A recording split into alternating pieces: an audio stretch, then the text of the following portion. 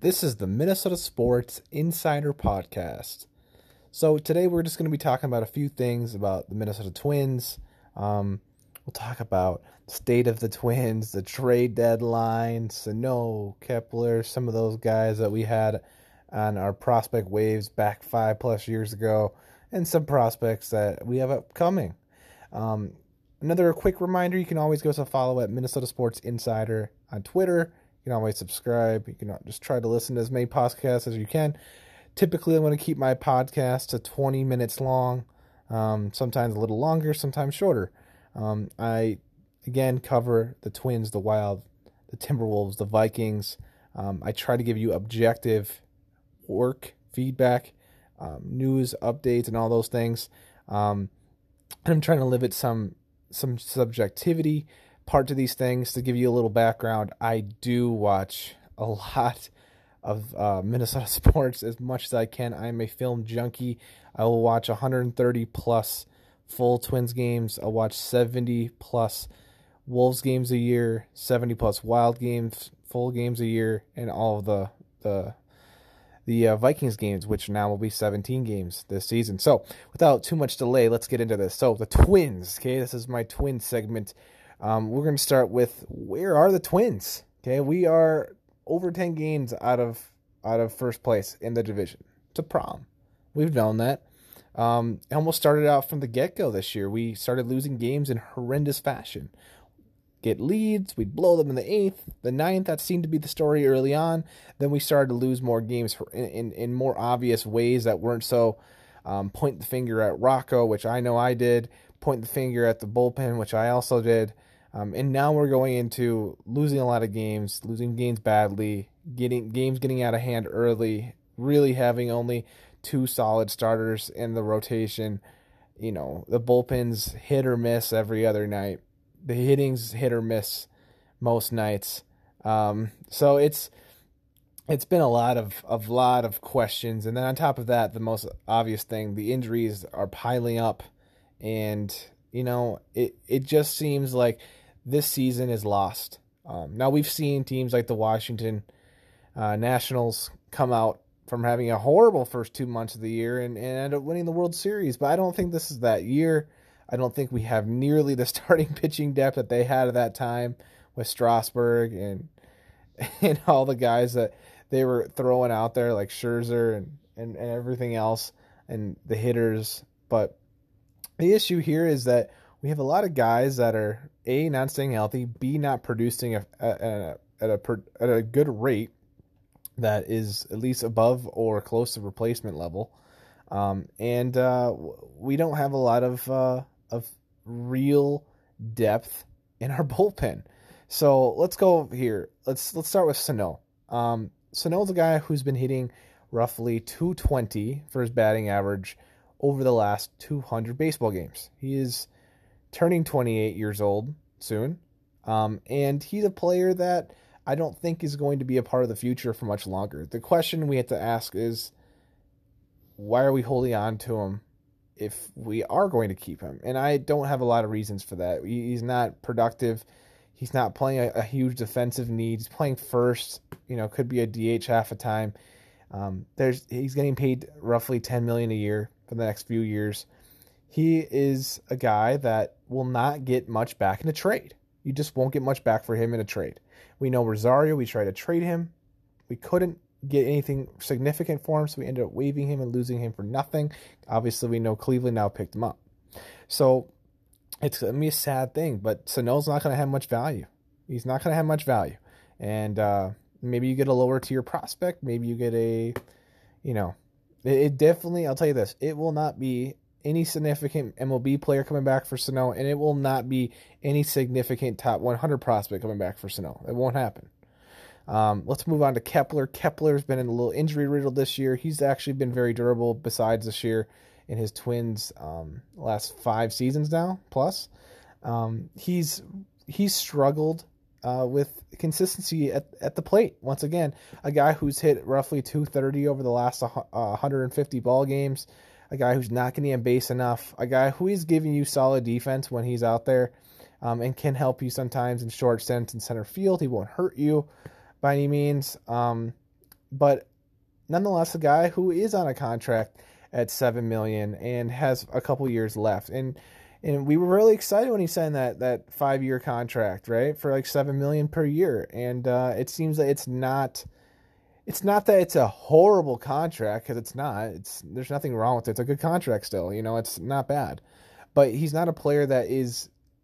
He's becoming more of a replacement type player, and there's guys that can fill that need. And quite frankly, this team is not ready to win now. So you have to ask yourself, do you want to try to get any kind of prospect back that you can if you're not trying to win now? And I see Kepler being probably traded. So around the trade deadline, potentially.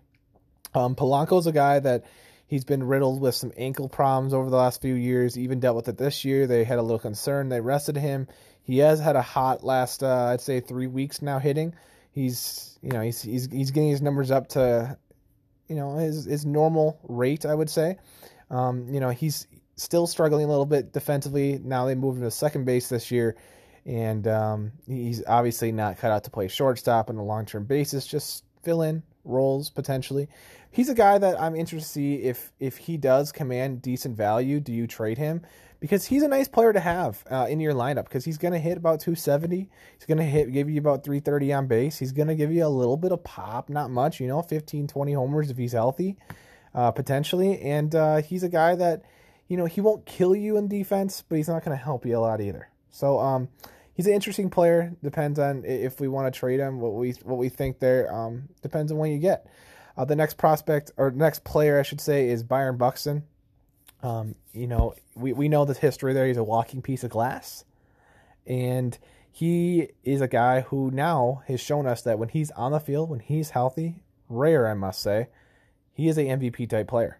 So much so that when he played for the first 4 or 5 weeks, and he missed the next month now he's been out for, he is still top 10 in wins above replacement. That is how insanely impactful he was as a player for the Twins to start off the season. And we saw glimpses of it last year even.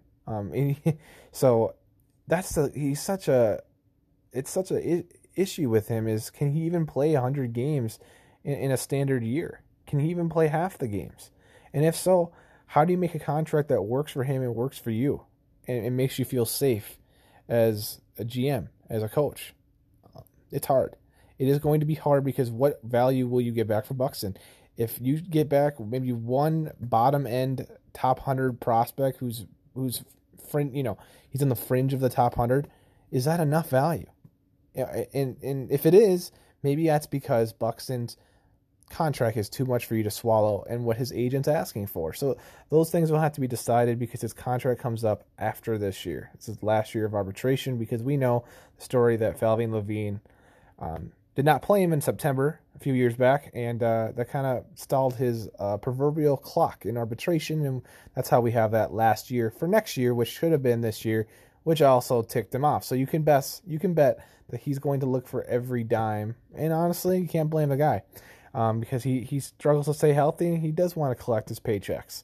So let's move on to Berrios. Okay, Berrios, is he a true ace? No, I don't think so. I think he's proven that he's not a true ace. Now he is still a young player. He is 26 years old. He's not that old. By any means, he's very young still, and his contract is coming up after this year as well, for his arbitrations coming to an end. So looking at Berrios, again, to me, he's not an ace. He is a good second starter on a playoff team. And the question remains is, what is his agent and him going to decide that he wants? We look at Zach Wheeler's contract as a good comparison, making roughly, $23 to $25 million a year. And you think to yourself, do you want to pay $25 million a year over 5+ years to Jose Berrios, when you already have Josh Donaldson on a contract of the same, $23 million for the next 3 years potentially? It's tough. It is tough, because it's a smaller market like the Twins. Again, we know that there's no salary cap in baseball, but we are still held to these I guess, non-defined lines of how much a franchise, and especially a franchise like the Twins, are going to spend on a year-to-year basis. And a team that's not ready to win now, why would you want to commit almost $50 million between Josh Donaldson and Barrios when you're not ready to win now? I find it hard to believe, and I do think that the Twins could look to upgrade their farm system after their new crop of wave talent that they have coming up, and try to replenish in some ways and rebuild. Maybe the goal is to get 2 or maybe even potentially 3 top 100 prospects back for Barrios. That's something to look for. And again, it depends on what teams are valuing. Do they think that Barrios is a really good second starter on a team? Do some teams even buy the idea that he could be a number 1 ace, right, or a 1B type pitcher in a starting rotation? So it's tough. What the Twins will do there, I will say that it will be kind of a painful / sad day if we do lose Barrios, even if we do get a pretty good haul back, just because he's been very durable. We never had to worry about Barrios' durability, pretty much never. And he's been fairly consistent. He's a 3.7 ERA type pitcher, it seems like. Not trying to put him inside of a box, but it seems like that, right? So it will be very interesting to see if he is traded by the deadline. And you would think that a pitcher of that caliber, if that was to truly be in the works, you would want that to start being of conversation and really working out the compensation weeks prior to the trade deadline, because that's such an important piece, and a guy who can garner you a lot of assets back for the Twins. So this is going to be a huge deadline for Falvey and Levine. This is going to define if they end up lasting or even wanting to stay in Minnesota. Because let's be honest, they've made some moves that have worked. Nelson Cruz worked, right? And some of the relievers they picked up in smaller moves, and parts of some of the utility guys that we got, there's some pieces that have worked for sure. But there have been a couple pieces that have definitely not worked, and they might have underestimated, especially this offseason.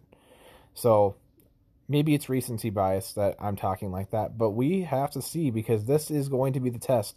Will Falvey and Levine find fair value and win some trades at the deadline, or even this offseason? We will have to find out. And what kind of deals will he put on the table for Buxton and Barrios, if they want to keep one or both? So we'll see. I do think that Buxton and Barrios, I think one of them will for sure be traded at the least in the next calendar year. I do have that hunch. We'll get to the last 2 players here. Tyler Duffey, a guy who's ending his arbitration very soon. A guy that will still garner some trade value. Maybe you get a 80th to 120th kind of top prospect back for Duffey. That's probably as high as I'd see, just one fringe type 100 top prospect for Duffey, and see what you can get there, because he's going to probably command, who knows, anywhere from 7 to 12 million maybe a year if some team gets desperate.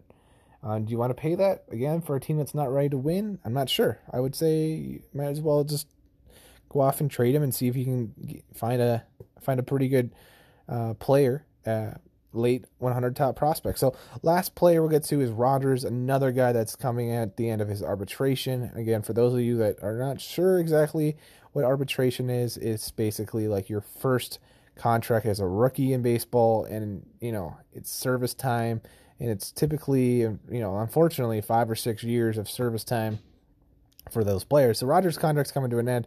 He is probably going to demand a decent amount of money. Now he has taken a setback in recent years to an extent, but he is still a serviceable, pretty solid reliever who I think you'll probably get a top 100 prospect and maybe a lower tier prospect with him. That's what I see with Rogers. Again, his market could be anywhere, I think, between 8 to or 7. It's pretty similar, 7 or 8 to 13-ish million. If some team wants to pay him a decent amount. Again, Duffy and Rogers could definitely get less than that, depending on how they also end up this season. But that is kind of what their market could entail. We'll see there, but I see that those are some pieces that would garner you some value back. That you might not want to be wasting money on if you're not a winning team. So let's move on to the last part here. Are the young prospects to build around. So we have Trevor Larnach, we have Alex Kirilloff, we have Ryan Jeffers, we have Luis Arias, we have Royce Lewis, we have Jhoan Duran, we have Jordan Balazovic, and we have Brent Rooker and Nick Gordon. Okay, so those are all guys that are, let's see here. Those are all guys that are outside of Rooker, I believe, 25 years of age and younger. Okay, those guys are young. We got Larnach, who's showing his worth. He seems like he's going to be a very solid MLB hitter that can really provide some punch in a lineup, some pop, some good on base, can have a decent batting average and all those things. He seems like it's tough to come to conclusions, but he seems like he's a pretty good player. And then you go to Ryan Jeffers, a 23, 24-year-old catcher. Pretty serviceable defensively. We are still waiting to see what he will be offensively. It seems like he's going to be a hitter that hits below 250 batting average. And I know that's not always serving a player well because you're not going into all the other analytics, but I'm just trying to give you a little idea of he's not going to blow you away with insane on-base percentage or insane ability to constantly put the ball in play.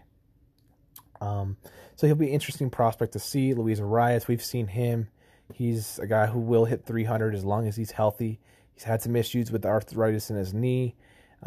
Again, all these guys have 4+ years at least of arbitration to work through. So we're going to have these guys that are 25 and under till about they're 30 years old, roughly. Most of these guys, if not 28 or 29.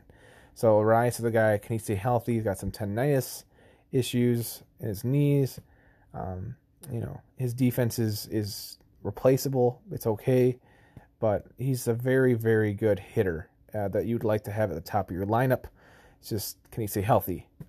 But he's a fun guy to root for. There's no doubt about it. His energy is very infectious. So Royce Lewis, we know he fell on a piece of ice from the Texas ice storm back this winter.